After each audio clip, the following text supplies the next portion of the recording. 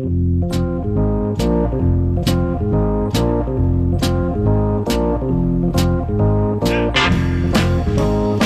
really wanted to lead off the show tonight with something other than the continuing drama in Washington, D.C. in the U.S. Senate regarding the confirmation process for Brett Kavanaugh, Donald Trump's nominee to the Supreme Court, because we've been talking about it all week, and it's a topic that is annoying to me. It's extremely irritating that this is such a persistent story. But if I'm being honest, if I'm being objective in my analysis of the news that I'm consuming today, this is still the most newsworthy thing happening right now. Both in terms of its consequence, the outcome of all this, how this plays out, is going to tell us a lot about where we stand in terms of the functionality of our republic. I heard, or at least I saw, I didn't have time to really take it all in, someone online making the case against confirmation hearings for Supreme Court nominees. And, I did a cursory examination of their first couple of points, and they were onto something. I mean, the question that is raised is, what is the point of this process as it currently stands? Like in the post-Bork world, in the scenario that we find ourselves in now, like what is the legitimate governmental function, political function that is served by Senate confirmation hearings for Supreme Court nominees? Now, it wasn't being suggested by this individual on social media, nor is it being suggested by me, that the Senate doesn't actually provide advice and consent as they're constitutionally required to the president for their nominee. It's merely suggested that you can do that without having these bread and circuses televised hearings, which just serve as a platform for preening and posturing and kabuki theater. Like you could have a process that's more straightforward, an up or down vote on the merits of the nominee, without having this theater that takes place around it. And yeah, I'd be more than willing to entertain that argument because, honestly, at this point, what are we gaining out of this particular moment, out of this week that we've been focused on this 36-year-old story that became an allegation mere days ago? And apparently, we all got to take it so seriously. This is probably the most annoying thing about this whole thing to me, is how we're continually being bombarded with the exhortation that we all need to take this seriously, when the gal herself, Christine Ford, hasn't taken it seriously for 36 years. She just started taking it seriously, quote unquote, on Sunday.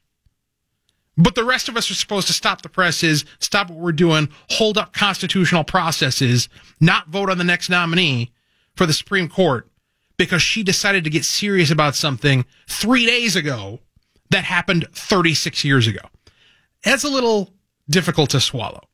And it's unbelievable to me that there's any sort of credibility lent to the Democrats' side of this argument. It's something that is so transparently partisan, so transparently political, that there's no conceivable way to interpret it as a legitimate attempt to get to the truth or to pursue some sort of criminal investigation or get to the heart of a matter or to protect victims or to uphold the principles upon which Me Too was born. None of that is apparent in this process. It's obviously a fraud. The whole thing, from start to finish. And I don't understand why we can't just treat it that way. Now, there are some indications that Republican senators are growing a backbone. And that, in fact, we may be able to put this thing behind us sooner than later. But it's not going to happen without some brinksmanship between now and, possibly next Monday, possibly next Thursday, depending upon which account you listen to. Let's go through them here tonight on Closing Argument. My name's Walter Hudson. Twin Cities News Talk, AM 1130, 103.5 FM, streaming at TwinCitiesNewsTalk.com and your iHeartRadio app. We're here 9 to 11 weeknights. Appreciate you joining us. You can catch up on past shows by doing a search for Closing Argument in your iHeartRadio app, and our channel will pop up. You can contribute tonight, share your frustration or your disagreement or your insights into the Kavanaugh situation. 651-989-5855. Brad Omland takes those calls and produces the show. So for headlines, let's start over at ABC News. The overarching message from Republicans Wednesday to Christine Blasey Ford: show up or we're heading to a vote. She said she wanted to appear, but if she changes her mind and refuses to appear, there's not much we can do, the number 2 Republican in the Senate, John Cornyn of Texas, said of the California professor who alleges Supreme Court nominee Brett Kavanaugh sexually assaulted her when they were both in high school. We can't force her to do that, Cornyn said, and so nothing really else would remain of the investigation and background of the judge, and we would vote on the nomination. Now, just on its face, like that's just true, right? Like there's nothing, I don't know how you interpret that position taken by John Cornyn as anything other than just plainly true. Like if she's the one making the accusation, and she's not raising it in the context of pursuing criminal charges because there are no criminal charges to pursue. Like even in the event that she had a case that this actually happened, there's a statute, there's no federal law that's been broken, and there's a statute of limitations in the state where it occurred. So there's no criminal case to pursue. So this is strictly being discussed in the context of its relevance to Brett Kavanaugh's nomination to be on the Supreme Court. That's the context in which she's raising it. And so if she's not willing to come to the Senate to testify in the confirmation hearings, then what else are we supposed to do? Like, what's the next step?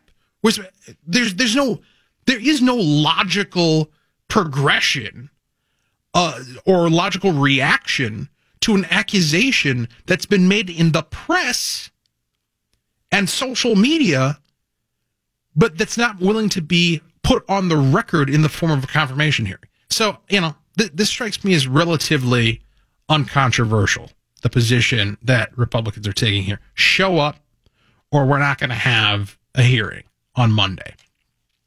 But that's not quite the end of it. From the Star Tribune, Christine Blasey Ford may testify against Supreme Court nominee Brett Kavanaugh after all. Her attorney said this on Thursday, today, breathing new life into the prospect of a Democratic Senate showdown, or a dramatic Senate showdown, next week over Ford's accusation that he assaulted her when they were both in high school. The preference would be for Ford to testify next Thursday, and I love it. So what's going to happen between Monday and Thursday that's going to make it better for her to testify then? And she doesn't want Kavanaugh in the same room. We have this concept, in due process whereby if you're a defendant, if you find yourself facing grave consequence for an alleged action, that you get to face your accuser. That's a right. Like in a criminal proceeding or even a civil proceeding, that is a right that you have to face your accuser, to cross-examine them, and to engage in an adversarial process to try to draw out the truth of the situation. But she doesn't want that. She wants to be able to show up and snipe with no cross-examination, without even having to be in the same room as the guy whose reputation she's smearing. That ought to be a blanket, no hesitation, absolutely not, should be the answer from Republicans in the Senate. This demand was put forward by her attorney, who told the Judiciary Committee staff in a 30-minute call that also touched on security concerns and other issues, according to a Senate aide who wasn't authorized to discuss the matter and spoke on condition of anonymity. Ford is willing to tell her story to the Judiciary Committee, whose senators will vote on Kavanaugh's confirmation, but only if agreement can be reached on terms that are fair and which ensure her safety. Like, what? Her safety? What do you think's going to happen in the Senate chamber, in the Senate confirmation room? Do you think Kavanaugh is going to leap over the desk and charge at you? Do you think that the Senate security is going to allow some random ne'er-do-well to come storming into the room and attack you for partisan this is complete theater. There's no legitimacy to this whatsoever. All these terms and conditions. And here's the deal. These terms are not being offered in a good faith attempt to get to an agreement whereby she's actually going to come and testify. This is all theatrical. This is all posturing to try to create the impression that there is some target, there is some goalpost that can be reached whereby we're going to be able to proceed with some semblance of normalcy and decency and due process. But that's not the goal. The goal is one thing and one thing only. Delay. Delay. Delay. And to keep delaying until they can come up with new reasons to delay. And then to keep delaying after that until you can kick the can so far down the road that the midterm elections happen between now and when Kavanaugh is confirmed to the Supreme Court or the vote would be taken. Let's hear from Ted in Minneapolis. Welcome to the program. Hey, Walter. There's three things I wanted to talk about. First, this couldn't have been a worse day for the story to come out about Keith Ellison's ex-girlfriend, because, the news media is going to bury the story, between the weather and the Jacob Wetterling story. Mm-hmm. So they're going to bury that story as far as they can. All right, bring us up to speed on that, because I might have missed what you're referring to. There's news. His girlfriend came out today and released the hospital documents. Yeah. We talked about that last night. Yeah. And then, the second story is Keith Ellison's replacement, this smiling lady who's got a 10,000 or 100,000 watt smile. The only thing we know about her is her smile. And we're going to vote on her based on her smile. We don't know who her opponent is. I don't know yet. And that's ridiculous. The news media, they're just ignoring the story, just hoping she'll win based on her smile. And then the third story is, we're getting all these feel-good senators. And, what happens? We're in a Cold War right now with China and Russia, North Korea and Iran. And, what happens? We get into a war situation. We got all these feel-good senators. And are they really wartime senators? We need some military people in the Senate. And we got, these happy ladies, make us feel good. And it's like, really? What are they going to do in a wartime situation? Well, they're going to say, let's negotiate a surrender, I appreciate your thoughts, Ted. Thanks for calling the program. Man, that call took a left-hand turn. That was like a roller coaster ride. Wow. I feel as though I owe him money for that entertainment. That was something else. Let's talk to Anthony in Minneapolis. Welcome to the program. Hey, I was calling about the whole Democrats and the way they hello? Yeah. Oh, yeah, I was calling about the way they pick and choose. The way Hillary said after Ambassador in Benghazi was killed 6 months afterwards, and when she was testifying before Congress, and she said, what difference does it make? When are Democrats going to say that what difference does it make what allegation happened 30 years ago, since they're so complacent with saying what difference does it make about things that happened 6 months ago when our ambassadors lost their lives? Well, and even more than that, and I appreciate the call, Anthony, even more than that obvious double standard is that anybody who suggests, as literally every rational person has, anybody who suggests that the 36-year time period is an issue that ought to be taken into consideration when determining the legitimacy and authenticity and credibility of this accusation, they're immediately pounced on as somehow being against women.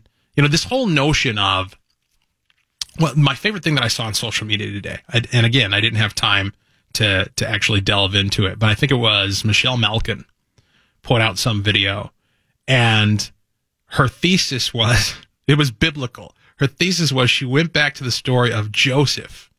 You remember Joseph and Potiphar's wife? When Joseph went to Egypt went to Egypt. He was enslaved and sent to Egypt and ended up having to serve Potiphar. And then Potiphar's wife started hitting on him and kept making passes at him. And eventually she pushed really hard to the point where he had to run away, and he tore his garment as he was running away.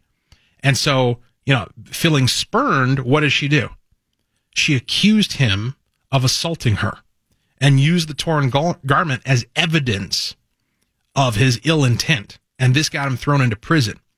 And Malkin's point was, women have been lying about men assaulted them since the beginning of time, right? Like, this is the oldest story in the book. Like, this idea, where do we come up with this notion that when a woman says a man did something to her, it's always true and you can never call it into question? We don't require any further evidence, and all sorts of due process standards or journalistic standards or political standards go completely out the window because the word of a woman, even from 36 years ago, with no substantial details, is the last consideration, the final word on whether or not a story is credible or not. It's an absurd standard, and yet it is the standard that's being offered by the Democrats right now. 651-989-5855. Closing argument. My name's Walter Hudson. Twin Cities News Talk, AM 1130, 103.5 FM, TwinCitiesNewsTalk.com.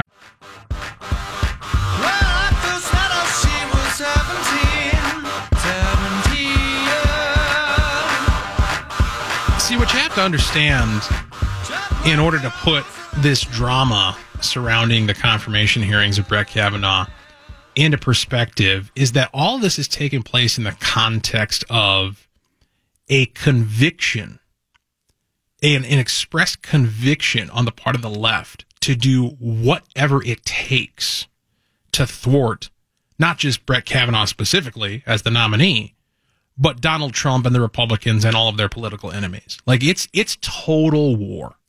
That's what you have to understand. And the thing about total war is there are no rules. The rules go out the window. Once somebody has decided that their goal is your annihilation, they ain't stopping at nothing. They ain't taking any prisoners. There are no rules. And so all of these protestations, all of these expressed sentiments that attempt to make it sound as though there's some sort of reasonable accommodation that can be arrived at, whereby we're going to be able to have a sensible and decent hearing wherein Christine Ford arrives at the U.S. Senate and is able to give her testimony in a sober and informative fashion, and that the senators are going to be able to consider her evidence and weigh it on its merits and then make an informed decision. That is not the goal. I mean, can we all agree on that? Like, even the lefties out there, can we all agree that that's not the goal here? The goal is not to actually have some sort of good faith process by which we get to the truth, right? Like, that's not the point. The point is to push back this vote to the point where it either doesn't happen at all or it happens sometime after the midterm election. That's the goal. And when you acknowledge that that's the goal, then the sincerity of virtually all the actors on the left side of this situation collapses. Like, there is none. It's obviously insincere from its conception all the way through. From the Daily Caller, left-wing groups funded by George Soros and other major Democratic donors hand out cash to protesters arrested for disrupting Supreme Court nominee Brett Kavanaugh's confirmation hearings, the activists revealed Monday night. A coalition of activist organizations, including Women's March, the Center for Popular Democracy, the Housing Works, have scheduled the near constant disruptions at the Kavanaugh hearings as part of an organized effort to derail the confirmation process in a series of meetings since he was first nominated. The cash from the donor-funded groups goes toward the protesters' post and forfeit payments, a small cash sum paid to resolve low-level misdemeanor crimes and avoid jail time. Those are just some of the details representatives from the three groups revealed in a Monday night conference call planning their next two anti-Kavanaugh protests, one on Thursday and one next Monday. Now, this is, by definition, organized crime. It's organized. I mean, they're on a conference call planning things in advance. It's organized And it's a conspiracy. You know, we're going to pay you money in order to get you bailed out because what does that indicate? A premeditated intention to break the law. Because, you know, unless you're going to posit the notion that people just get arrested randomly walking down the street in the United States of America for no good reason, then obviously your intention, if you need to organize bail money in advance, if you need to organize post and forfeit money in advance of your protest, it's because you're planning to break the law. And so these Soros-funded organizations, and again, the list, Women's March, Center for Popular Democracy, Housing Works, they are engaged in organized crime. Now, granted, the crime in question is, you know, low-level misdemeanors, right? So it doesn't necessarily arise to the level of RICO.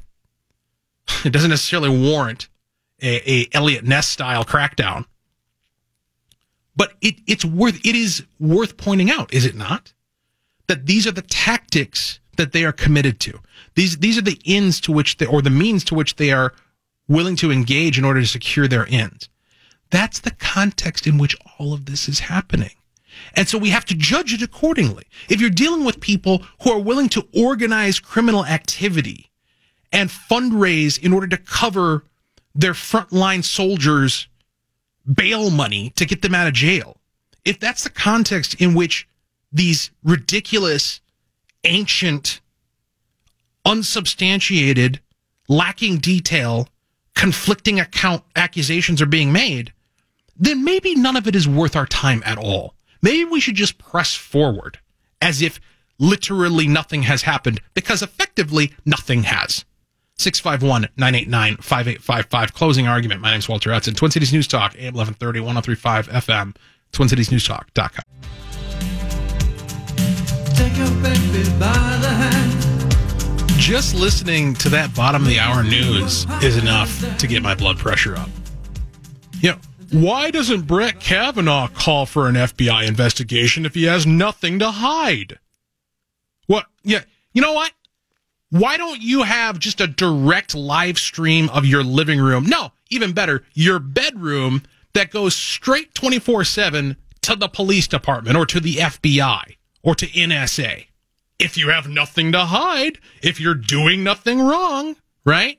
Like, why aren't we all under it? Let's just have an investigation ongoing of every American citizen, man, woman, and child all the time for everything until we find something.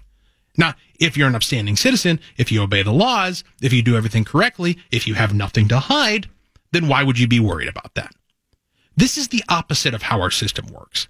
And it's absolutely absurd that you have people cloaked in power like United States senators who are articulating this kind of un-American, anti-libertarian, deeply authoritarian standard for how things ought to move moving forward. The other bit there in the bottom of the hour news that caught me was this notion that Christine Ford wants to testify. She really does. She wants to testify, but Monday's too soon. How is Monday too soon? What is going to happen between Monday and Thursday, right? Because that's the day that her lawyer's thrown out. Well, maybe we'll do it on Thursday. What does she need to get her story straight? Like, what does she need to do that's going to take longer than, because what's today's Thursday, right? So you got Friday, Saturday, Sunday, Monday, 4 days, 3-4 days. What can you not accomplish in 3 or 4 days to get ready to come tell a story of something that actually happened to you? Like, when you think back on events that occurred in your life, would you need 3 days to prepare to give an account for what actually happened? Something that you experienced? No, there is no circuit. In particular, if it was something that was a defining experience, something that was traumatic and that has had a defining aspect on your character and your relationships and your psychology, something that was burned into your memory, you would not need time to prepare to account for it. You would be at the ready with that stuff. This whole thing stinks to high heaven so bad that it's laughable to me that anybody is taking it seriously at all. Let's talk to Greg in Columbia Heights. Hey, Walter, that was beautifully put. That was absolutely perfect. You know, it goes to prove that, first of all, you don't have to have an IQ over 86 to be in government whatsoever. No. Unbelievable. Let me go to right where I told Brad. A beautiful episode that says, well, it shows essentially, hey, women never lie about men.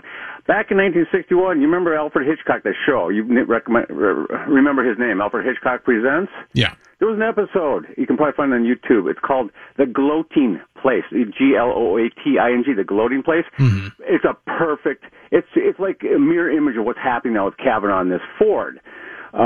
It's unbelievable. I'm sure it's on YouTube. I've seen that one. And then I just thought of something, too. I'm standing here waiting. Did you hear that the yearbooks for this Holton Arms High School of her years were scrubbed? Because apparently it was well known as a party school.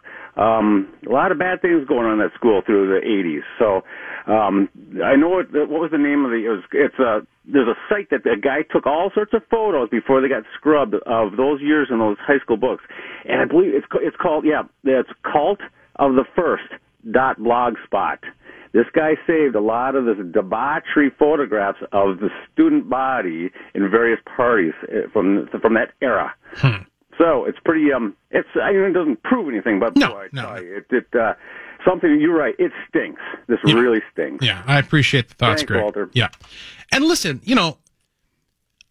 I'm not saying that I know for a fact that Christine Ford is lying. I remain completely open to actual evidence, to an actual case that demonstrates or even credibly suggests that Brett Kavanaugh actually did this. Like, I am completely open to the possibility that Brett Kavanaugh is guilty of what he's being accused of.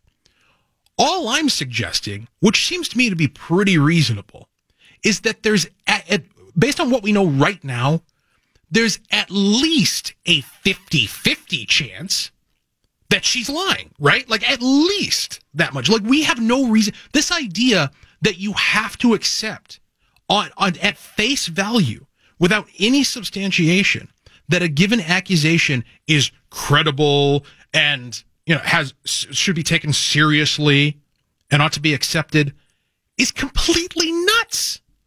It discounts our entire process for getting at the truth, not just in a criminal proceeding. Like, forget about the due process involved in coming to a conviction in a criminal prosecution. A lot of ink has been spilled, digital and otherwise, in the past few days, making this point that there isn't a law enforcement agency in the country that would take on this case, given the evidence that we have before us so far, and actually try to pursue charges against Brett Kavanaugh, right? But setting aside the criminal justice legal aspect of it, even in the court of public opinion, even when it comes to the processes we engage in just as free-thinking citizens in the public discourse, in the marketplace of ideas, attempting to arrive at the truth, there is no standard, zero standard by which you can reasonably conclude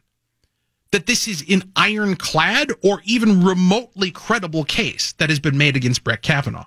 No.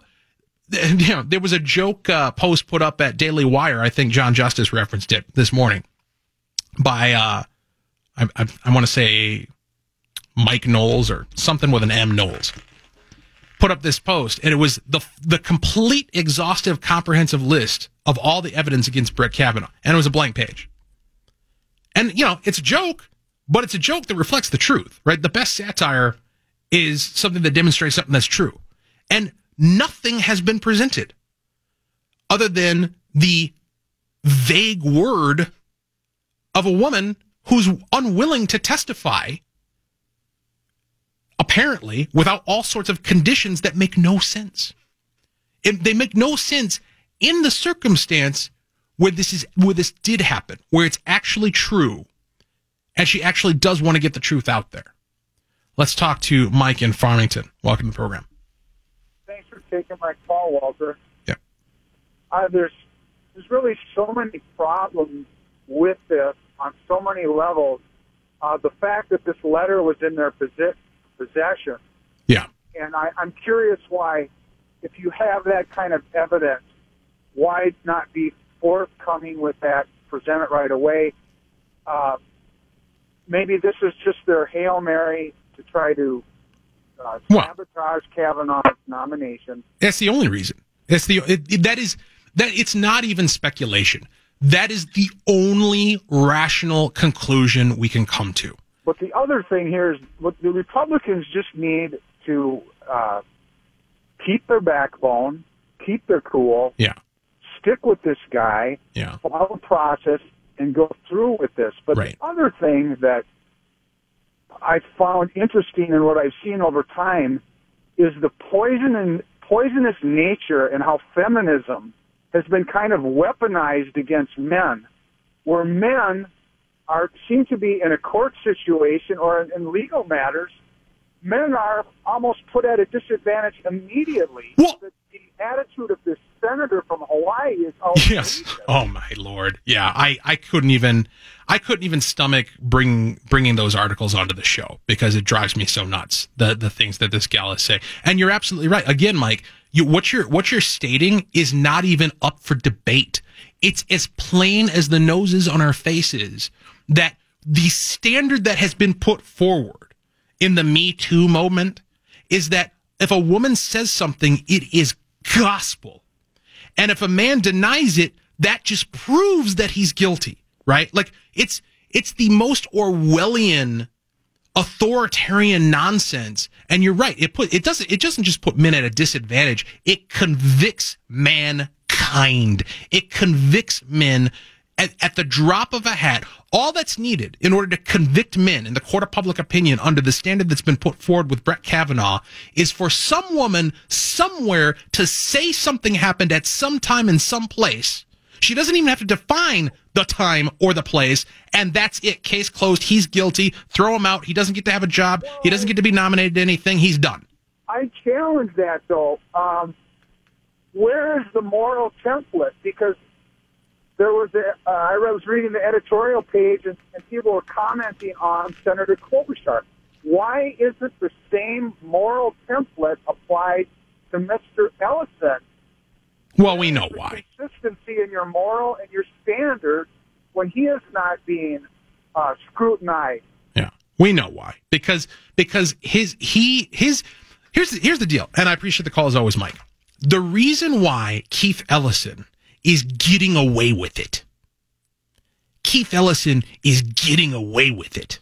In fact, he very well may be elected the next attorney general of this state. Could happen. Not unreasonable possibility.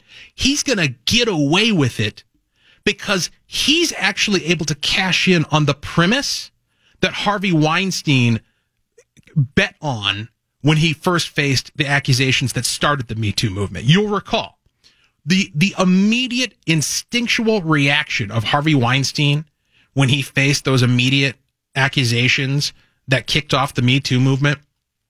The first thing he did to defend himself was donate to a bunch of liberal groups and talk about how progressive he is. Because he knows that is currency in this culture. If you can virtue signal what a fantastic liberal you are, you get to rape women. You get to sexually assault. You get to be Bill Clinton. You might even be president of the United States after having committed rape, right? Like there's precedent for it. This isn't even speculative. It has happened. So knowing that Harvey Weinstein banked on it, and he was shocked, believe you me. He was shocked when it didn't work. Wait a minute, I just donated to a bunch of liberal groups. I just told you how progressive I am. I've been saying the right things for years. I support all the right candidates and causes in the right party. How are you guys coming after me? Well, you know what the problem was? He didn't have his political utility as the patsy for Me Too was greater than his political utility as a donor and a spokesperson. That's what it was. It was, where can we get the most mileage out of Harvey Weinstein? And the answer to the question was, as the fall guy for Me Too. And so he fell. Now, with Keith Ellison, the calculation is different. Keith Ellison has more political utility as the next attorney general in the state of Minnesota, so he gets to get away with it. This is the reprehensible matrix, the reprehensible prism through which the left does their political calculation. These people are evil. 651-989-5855. Closing argument. My name's Walter Hudson. Twin Cities News Talk, AM 1130, 103.5 FM, TwinCitiesNewsTalk.com.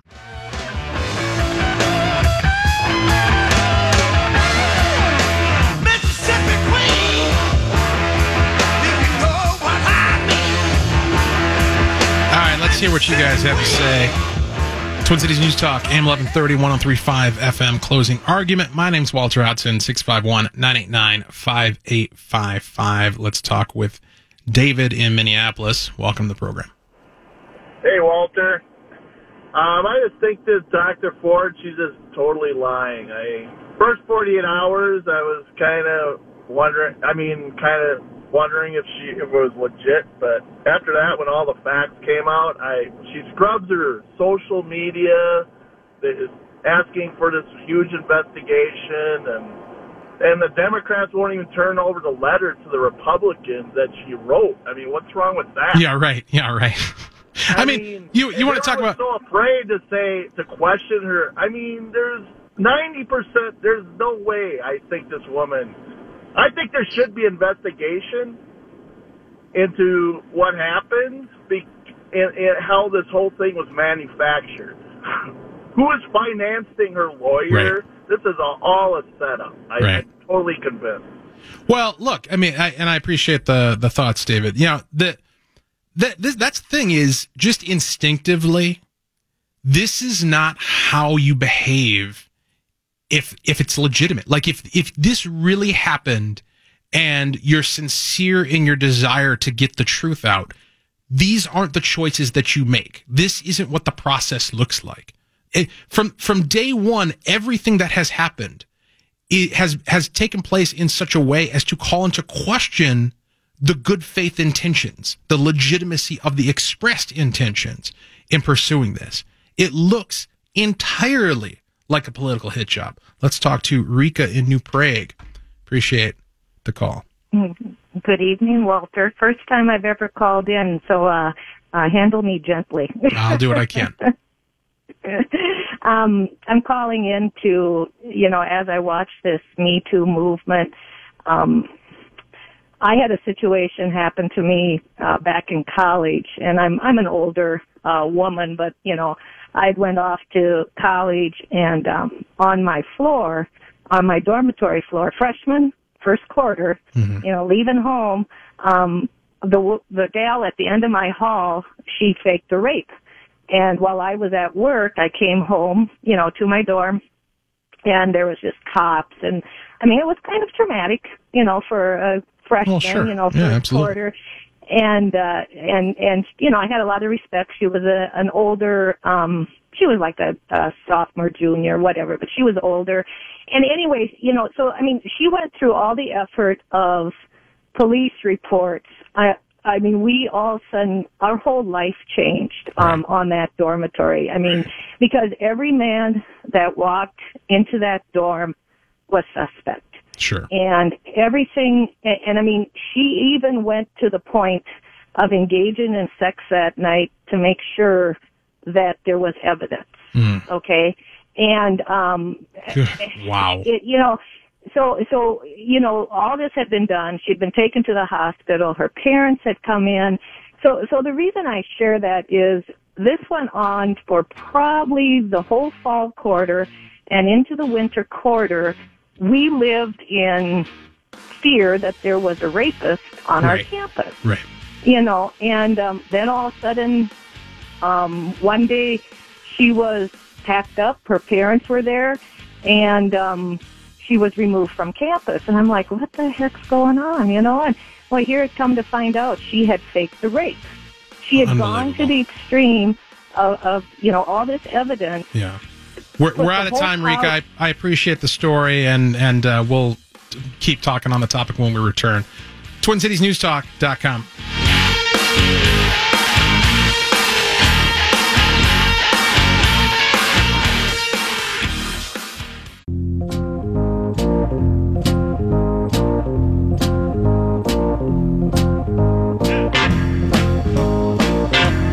We had Rika from New Prague call in and share that story with us from her time in college, where a female classmate, had faked a rape and went to some lengths in order to create the illusion. And apparently, it's an illusion that was maintained for some time. And the consequences of that, like the environment that it created, the sense of threat, the sense of suspicion, the really unconscionable disruption to people's lives and to the peace of that campus, yeah, that's quite a reprehensible act. And that's why, from a biblical perspective, you know, I hate to be triggering, but yeah, I'm gonna bring up the good book from an old time, and not even like the feel good New Testament. I'm going old school. I'm going Leviticus. I'm going Old Testament, Mosaic law, biblical. That's why in the Bible, somebody who brought a false accusation against somebody would suffer the same consequence as if they had been the one who committed the crime. That is called justice. That is a proper incentive towards the telling of the truth. Because if you are willing, and in those days, by the way, lest we forget, in Mosaic times, the penalty for something like rape was death. Like, they went straight to the death penalty for just about everything, if you could prove it with two witnesses. And so the notion for you to falsely accuse somebody of rape in those days, that was attempted murder, was it not? Like, if you were able to successfully convince the authorities in those times that the target of your accusation was guilty, the consequence would be their death. And you would be leveling the accusation with full knowledge of how it was going to pan out. Therefore, that would be attempted murder. And that's how it was viewed. And so that's why, presumably, that provision was in there of, if you bring a false accusation, we're going to do to you what you attempted to have done to them. Because that's justice. Now, you know, I'll leave the debate for whether we ought to implement or whether we ought to emulate Mosaic law in the modern day 2018 American jurisprudence for another time. For the sake of our discussion today, in the context of the Brett Kavanaugh hearings and this accusation that's been brought against him of alleged sexual misconduct 36 years ago, suffice it to say we are far afield from that style of tit-for-tat balance in the system. Not only is there no consequence whatsoever for bringing a false accusation against somebody, but indeed we have a standard that's been put forward by plenty of folks, especially on the left side of the spectrum, that the man doesn't even get to defend himself. You know, I was sitting here during the top of the hour break. I'm watching, we got Fox News on in the studio. And I'm sitting here watching them tick down the list of demands that Christine Ford's lawyer is making in terms of terms and conditions on whether or not she'll come forward to testify at the Senate Judiciary Committee hearing. And it's things like, I don't want Kavanaugh in the room. I don't want a lawyer to ask me any questions. I want Kavanaugh to make a statement first. And like, point for point, each of these things is precisely the opposite of how due process works, right? Like, you get to face your accuser as the defendant.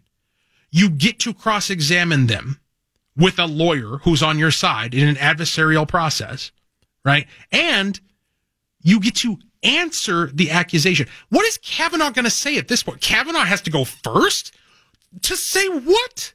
What can he possibly say when the accusation hasn't even been made? Like, all we know of the accusation is what has been reported through hearsay in the media. Christine Ford hasn't told us anything at all. She hasn't come before the Senate Judiciary Committee and said, this is what I'm claiming happened.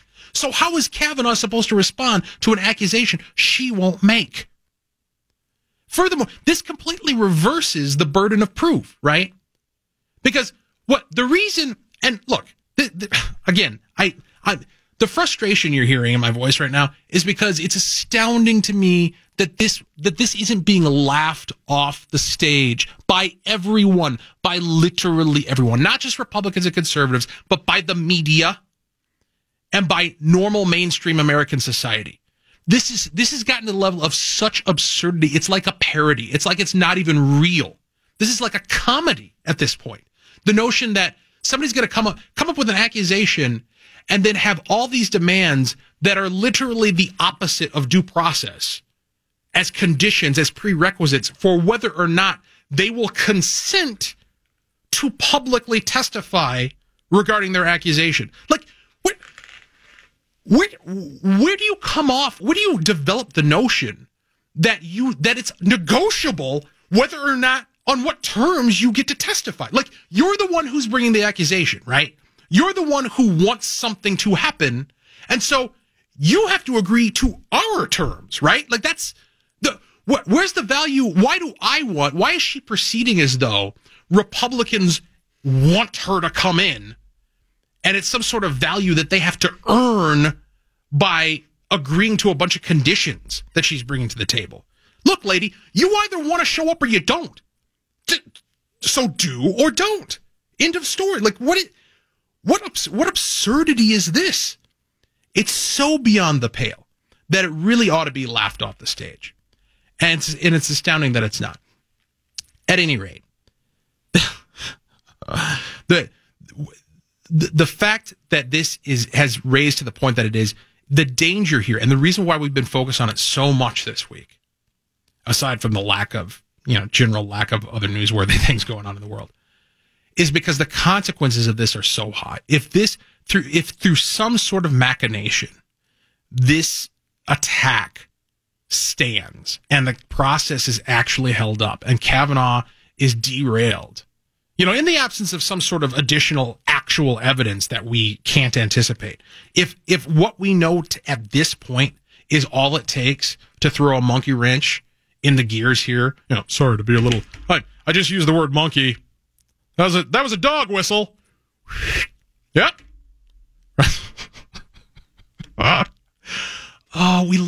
Our world is insane. Here's a total random aside for you. I was about to come on the air tonight and talk about Gene Wilder passing away. Thankfully, Brad caught the fact that story is 2 years old. I saw it on my social media feed today, and I thought the guy just died. I've gotten caught up in old stories like that, too. And you got to check the date at the top. Right, you got to check the date at the top. No, even if your friend just posted it and it's like, this is amazing, or this is so sad, you really need to do a minimum level of fact-checking, such as looking at the date that it was actually published. So at any rate, the reason why I bring that up is, in the context of Brett Kavanaugh and Christine Ford and all his allegations, is the point that I wanted to make in my perceived recent death of Gene Wilder is, this is a guy whose comedy, like if Gene Wilder were at his heyday today, making Willy Wonka and Blazing Saddles and Young Frankenstein, if he was producing that content today, he would not be this comedy icon. He would be condemned. He would be lambasted. He would be trashed, right? And why? Because it's so offensive. Think about Young Frankenstein and how anti #MeToo that movie is, right? Blazing Saddles, forget about it. Like it's not even remotely close to what's deemed acceptable. And it's this notion of appropriateness. What's appropriate? What's sensitive? What is taking into consideration somebody's traditions and their culture and the sanctity of their identity and what have you. But comedy and Gene Wilder's body of work and Mel Brooks' body of work demonstrates this. Any good comedian's repertoire is a testament to the fact that comedy only works. Comedy is only comedy when it's inappropriate. Like, that's what makes it comedy. When's the last time you heard a joke that was sensitive and tolerant, right? Like it's the reason why you laugh is because it's not something that would be said in normal company, in normal circumstances. It's off color, it's off base, it's provocative. And we live in a culture now where you can't even do that because we've skewed this. The cultural norms have gotten so skewed off of anything rational and anything healthy and anything decent that a guy like Gene Wilder, 2 years past now, wouldn't be able to succeed with the work that he brought to bear in his prime, in his time today. And that's the context we find ourselves in, whereby we have this situation with Brett Kavanaugh and Christine Ford, where all she has to do in this context, by the standard that's been offered, all she has to do is say something happened. And then she apparently, being a woman who has an accusation, being a woman who says something happened to you, makes you queen of the universe. You can, from that point forward, you can dictate to the Senate how they conduct their business. You can set terms as to whether or not you're going to testify about your accusation. Like, this is the world we live in at this point. And what I'm saying is, everything that I've said up to now is prerequisite or building up to this. If this stands, if this tactic works, we can forget about anything even remotely resembling due process going forward. We might as well hang it up. And also, we will be surrendering, in spite of the fact that we now have a conservative majority on the Supreme Court. You can kiss that goodbye, because the precedent will have been set whereby any future nominee that the left doesn't like will be destroyed in this fashion. And you'll have people who, the president will call them up, some future conservative president, some future Republican president will call them up and say, hey, I've been looking at you on my short list of nominees for the Supreme Court. And the person will say, no, thank you, and hang up on the president of the United States. That's the world we're going to live in if this stands. If this is all it takes to take somebody like Brett Kavanaugh down. That's the stakes of this. That's why it's so important. All right, I might be done talking about it. 651-989-5855. Twin Cities News Talk, AM 1130, 103.5 FM, TwinCitiesNewsTalk.com.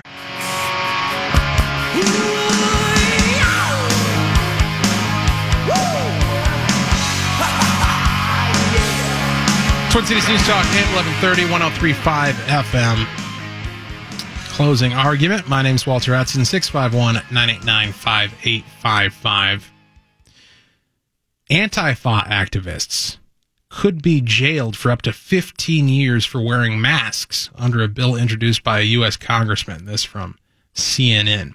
If passed, Bill H.R. 6054 would punish anyone wearing a mask or disguise who injures, oppresses, threatens, or intimidates someone else exercising a right guaranteed under the Constitution. And you know what? As I'm reading this, it sounded familiar, and you're going to love this, Brad. I scrolled up. It's from July. Walter! I'm sorry I didn't provide more prep for you today.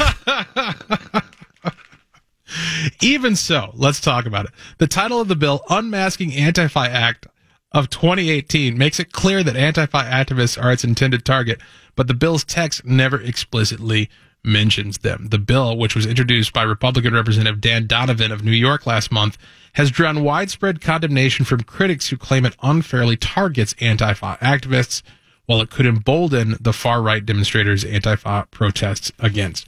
Now, my thoughts on this, briefly, old news as it is, was that, look, I've said in the past and maintain that, obviously the actions that Antifa engage in are, they amount to organized crime. I mean, it's premeditated, pre-conspired efforts to break the law. When what kind of people put on masks and show up to a place with weapons? Like, not decent people, right? Like not good human beings who are engaged in good faith discourse and have a genuine grievance that they're trying to just air, the airing of their grievance. Criminals do that. Thugs do that. Muggers do that. Put on masks, conceal their identity, and show up to a place with weapons. And so, the idea that this ought to be a factor that's taken into consideration when we're determining the degree of a crime is something that resonates with me. However, the notion that you're going to put somebody in prison for 15 years because they were wearing a mask strikes me as overkill. And perhaps this was like an opening position, like maybe this is the Donald Trump version of negotiating, whereby you just throw out there, let's start at 15 years and work your way down to 6 months or whatever. But, taking it at face value, little bit of an overreaction here on the part of Congressman, what's his name, Donovan, over there in New York. All right, now this one legitimately is from today, September 19th, 2018. So I'm going to be checking date lines here from here on out. And it's from the Star Tribune. A black legislative candidate says she feels humiliated after police in Wisconsin stopped her and questioned her while she was campaigning door to door. The Capital Times reported Wednesday that a man called police in August to report a group of black people were sitting in a silver car in his Madison neighborhood. He said he believed they were waiting for drugs. Oh, my Lord. That's just so terrible. Yeah. Yes, 911. Yeah, there are black people in a car in my neighborhood. Only rational explanation, waiting for drugs. You remember that Chris Rock joke? Yeah, no, exactly right. The 9-1, yeah, exactly. But I mean, let's think this through. Like, even in the prism of a racist mindset, like if you are a bigot, even from within that logic, what makes you think that black people are coming to your neighborhood to do their drug deals? Right? Like, I don't understand the rationale for this. Because the police tell them that? Maybe. Interesting notion. The people in the car were Dane County Supervisor Sheila Stubbs, a 71-year-old mother, and her 8-year-old daughter. They were waiting for Stubbs as she knocked on doors to discuss her candidacy for the legislature. Stubbs went on to win the Democratic primary and is unopposed in November. She'll be the first black woman to represent Dane County in the legislature. So there you go. It's not a great story, not a great experience. I don't understand that level of paranoia. And, let me tell you something else I don't understand.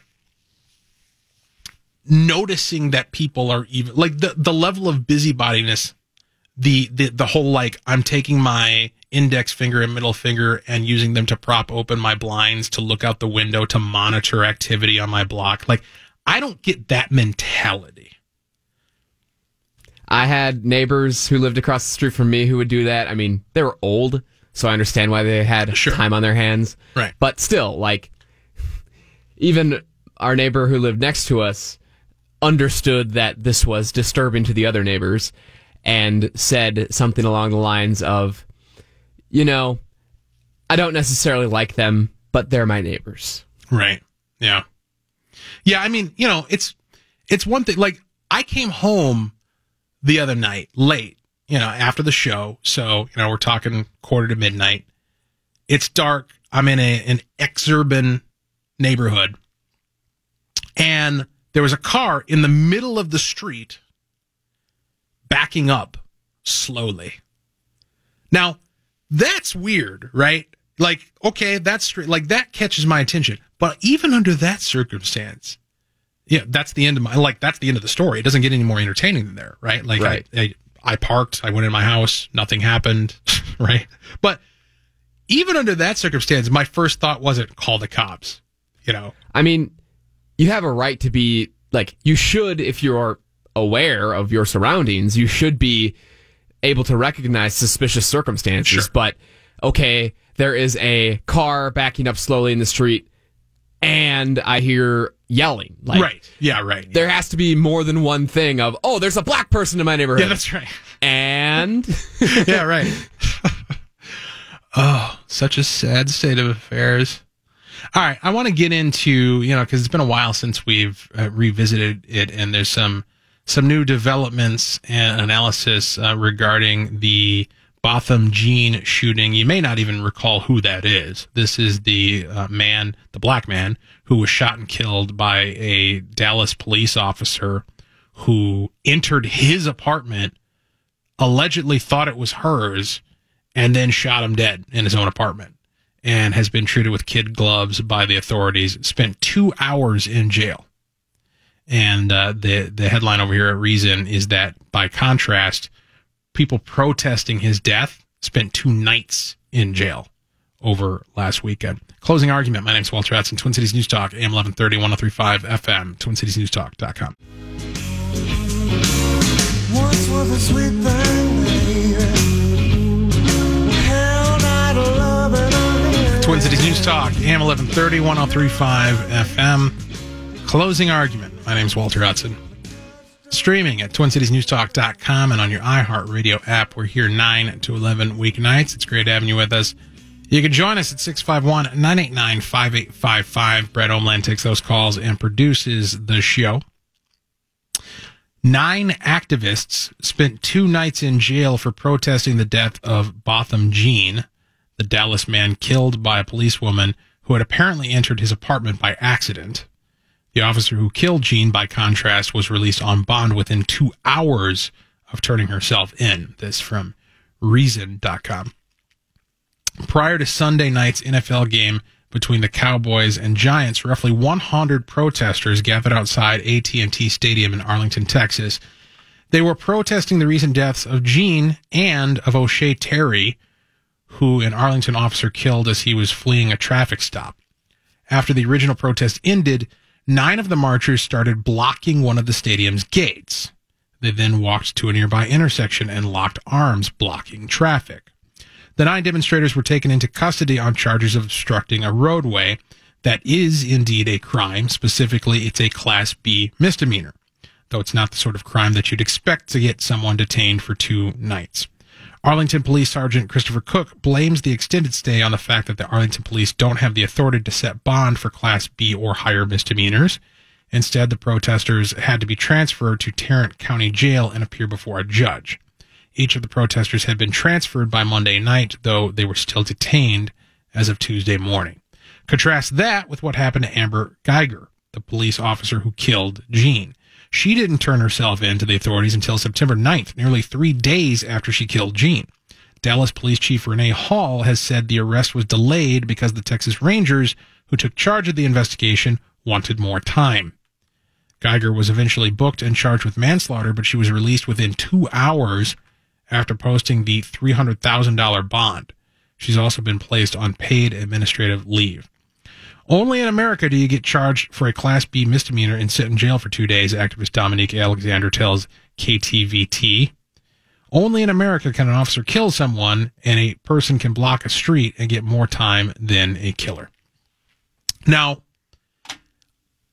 I get, and to some degree agree with, the point that the activist Dominique Alexander is trying to make there.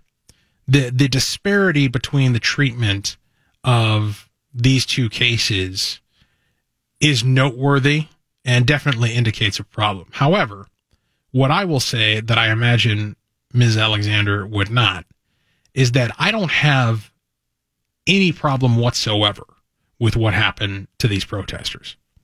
I don't have any problem whatsoever with the notion that when they decided that their political grievance was more important than the rights of people who are attempting to attend the Cowboys game or just, get to work or get home or get to a movie or get to a date or whatever it is they were trying to do, that their political grievance granted them some sort of mystical right to interfere in the lives of innocent fellow human beings by blocking traffic or blocking the gates of the stadium. It's entirely appropriate for them to have been arrested for that crime, for that Class B misdemeanor. And I also don't have a problem with the fact that they spent a couple of nights in jail, particularly given the fact that the reason that happened was that the class of crime required them to see a judge, and judges don't work on Sundays, strangely enough, right? So, I don't have a particular problem with the way the demonstrators in this case were treated. However, the contrast is striking in terms of the real story here is how lightly and with what kid gloves Amber Geiger has been treated after killing Botham Jean. And, again, it's not the particulars of what happened that are particularly noteworthy. It's the reaction from law enforcement, the protection of their own. The fact that if it were you or me who had gained entry to an apartment that was not our own and shot somebody dead who rightfully, lawfully lived there, we would not have spent 2 hours in jail after 3 days and been able to quickly post bond and then get paid for our trouble on administrative leave. That's not how things would have panned out for us. And the notion that, and this leads us into our second story here, which is extraordinarily disappointing from my perspective. Senator Ted Cruz, in response to Beto O'Rourke, who's his opponent down there facing off in the U.S. Senate race in Texas, both weighed in over the weekend on the fatal shooting of a black man by a white off-duty police officer in Dallas on September 6th. This is from the Huffington Post. At a rally Friday night, O'Rourke agreed with those calling for the firing of Officer Amber Geiger, who shot and killed her neighbor, 26-year-old Botham Jean, after entering his apartment. Geiger claimed she mistakenly thought she was in her own apartment. Now, the issue here is not whether or not she's honest in that claim.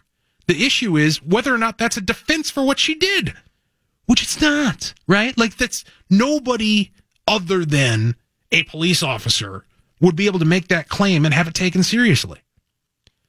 There has to be a full accounting for how young black men continue to be killed in this country without accountability, without justice, without these full investigations, without respecting their civil rights, O'Rourke said. That's the Democrat running against Cruz.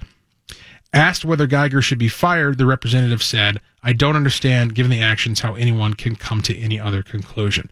Cruz, by contrast, in an interview with Fox 26 Houston that aired on Sunday, said O'Rourke and other Democrats were too quick to always blame the police officer. "I don't think we should jump to any conclusions," the senator said. "It may have been just a horrific misunderstanding." You mean homicide? What? Now, here's the thing. Like, I'm with Cruz insofar as his first statement, right? That people do, especially Democrats and especially the left, tend to be too quick to always blame the police officer. But this isn't a general situation. This is specifically related to what we know about the Geiger shooting. And in that case, the notion that it may have just been a horrific misunderstanding, when has that ever, if you take the police officer out of it, and it's you or it's me or any other random citizen, who would ever, do you think Ted Cruz, let's put this spin on it. What if it was an illegal immigrant? What about then? What if an illegal immigrant walked into somebody's apartment that was not their own and shot them dead? And then turned around and said, "Oh, it's a misunderstanding. I thought it was my apartment. I didn't know."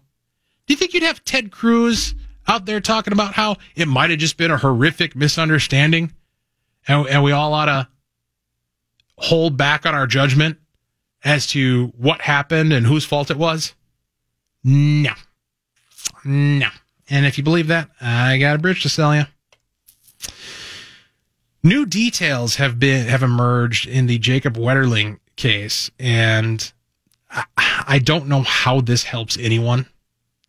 For the Star Tribune, investigative mistakes and misplaced efforts in the days, weeks, and months following the 1989 abduction of Jacob Wetterling prevented authorities from making Danny James Henrich the prime suspect in a case that haunted Minnesotans for nearly 30 years. Based on what investigators learned about Heinrich soon after Wetterling's disappearance, such as tire tracks, a shoe print, and a tip that clearly linked the former Painesville loner to the case, Heinrich should have been the primary suspect within 48 hours of the kidnapping, Stearns County Sheriff Don Goodmanson said Thursday. For inexplicable reasons, he said, a task force assembled to find Wetterling and the masked man who abducted him wasted more time chasing far-flung leads and conferring with psychics than tracking compelling evidence close to home. It went off the rails, Goodmanson said of the investigation in the weeks following the 11-year-old's kidnapping at gunpoint in St. Joseph, Minnesota in October of 1989. It went off the rails very quickly. It would take 27 years for investigators to circle back to Heinrich and find a way to compel him to admit to killing Jacob and then lead them to the boy's remains in a pasture in Painesville.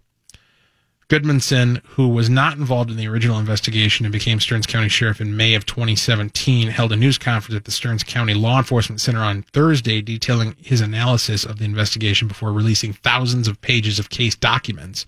His presentation, expected to highlight exhaustive work by dozens of investigators over nearly 3 decades, instead was a pointed criticism of investigative tunnel vision.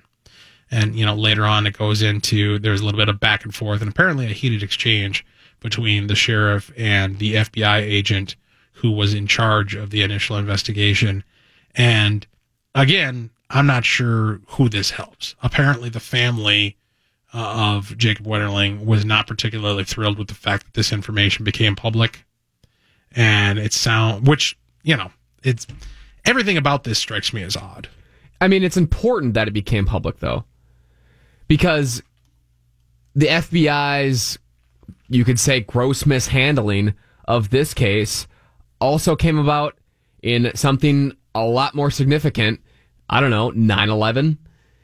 And we need to expose these holes. And, it seems now that law enforcement agencies' mishandlings of serious crimes against people, not just drug crimes, but against people, is a systematic issue. We've seen it here in Minneapolis with homicide, rape, and murder cases.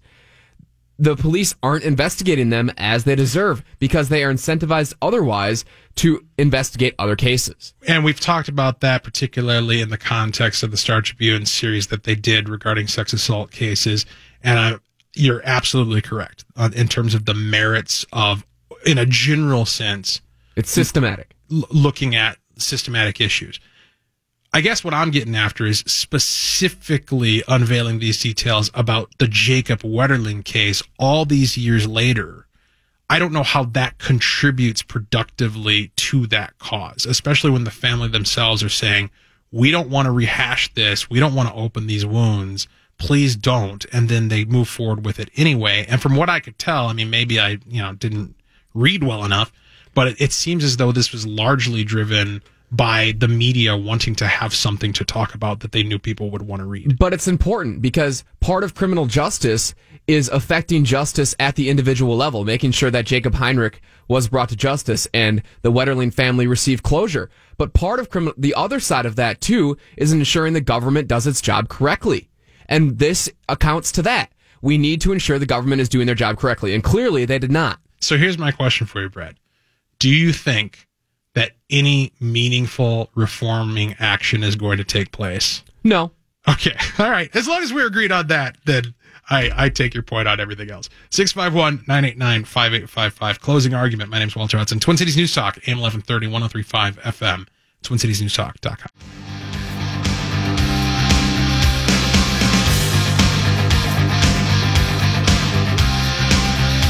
So, one of the things we've been talking about quite a bit before this week, before things got so dominated by the Kavanaugh situation, is the tendency within the culture, because that's where it starts, right? The tendency within the culture to try to shut down expression, to try to deplatform people and silence perspective. And really, again, just as a quick aside, and it's going to have to be quick because we don't got much time left in the program tonight, the way the marketplace of ideas works, the way that we arrive at our understanding of the truth, because of our limited perception, because we're not omniscient, because we're not God, because we actually have to piece together our understanding of the way things are. What we rely upon in our effort to do that, any good faith, rational attempt to discern the truth, what we rely upon is the perspectives of others. And to that end, the more perspectives we have, the better job we're going to be able to do at discerning what is true. And that includes the absurd perspectives, right? Like it includes Alex Jones. It includes the racists and the bigots and, you know, the crazy people, the guy on the street with a sandwich sign saying the end is nigh. It includes all of those people. All of their perspectives are useful in helping us ascertain the truth. Even if ultimately we dismiss their perspective as untrue or irrelevant or incredible, not worthy of latching onto and lending credence to, it nonetheless, the process of considering the perspective and going through the process of determining its worth and its merit and its value and comparing it and contrasting it to the perspectives of others, that's how we arrive at our understanding of the truth. And it's possible for even the most absurd perspectives to provide a value in our search for the truth. Not that we necessarily buy into whatever the absurd perspective is, but that it provokes us in a direction of thought or in a direction of analysis that brings to light something that we might not otherwise have discovered or come to an understanding of. This is the value of free expression, not free speech. Free speech is the political concept that you get to say what you want without some sort of governmental prosecution, without facing jail time or a fine or some other legal consequence. Free expression is the cultural manifestation of that idea. The notion that as a society engaged in a good faith effort to understand what is and is not true, we are not going to silence people privately, like as institutions. We are not going to take efforts to try to deplatform folks. That has started in the culture with Facebook and Twitter and Google and all these high-tech companies, and it's starting to make its way into government. It's starting to make its way into attacks upon the First Amendment and actual free speech. From the Foundation for Economic Education, California is one step away from going down the unconstitutional road of government-mandated censorship of internet speech. The California Senate and State Assembly recently passed SB 1424, the Internet Social Media Advisory Group Act. This Fake News Advisory Act is now on the desk of Governor Jerry Brown for his signature. According to Section 3085 of the legislation, the Attorney General shall, subject to the limitations of subdivision blah-de-blah, establish an advisory group consisting of at least one member of the Department of Justice, internet-based social media providers, civil liberties advocates, and First Amendment scholars. Oh, it's so nice of them to include First Amendment scholars on their Ministry of Information Committee to determine what is true and what is false. That's lovely.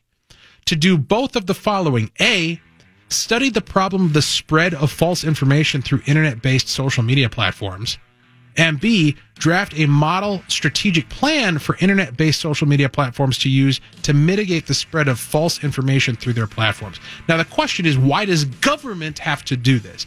Anything government studies, when government studies something, that is a prerequisite to it taking action. And when government takes action, it does so at the point of a gun. It does so under force. This is illegitimate on its face, and it ought to be rejected. And a healthy, sane, rational society would vote these people out of office and end their political careers for even considering this nonsense.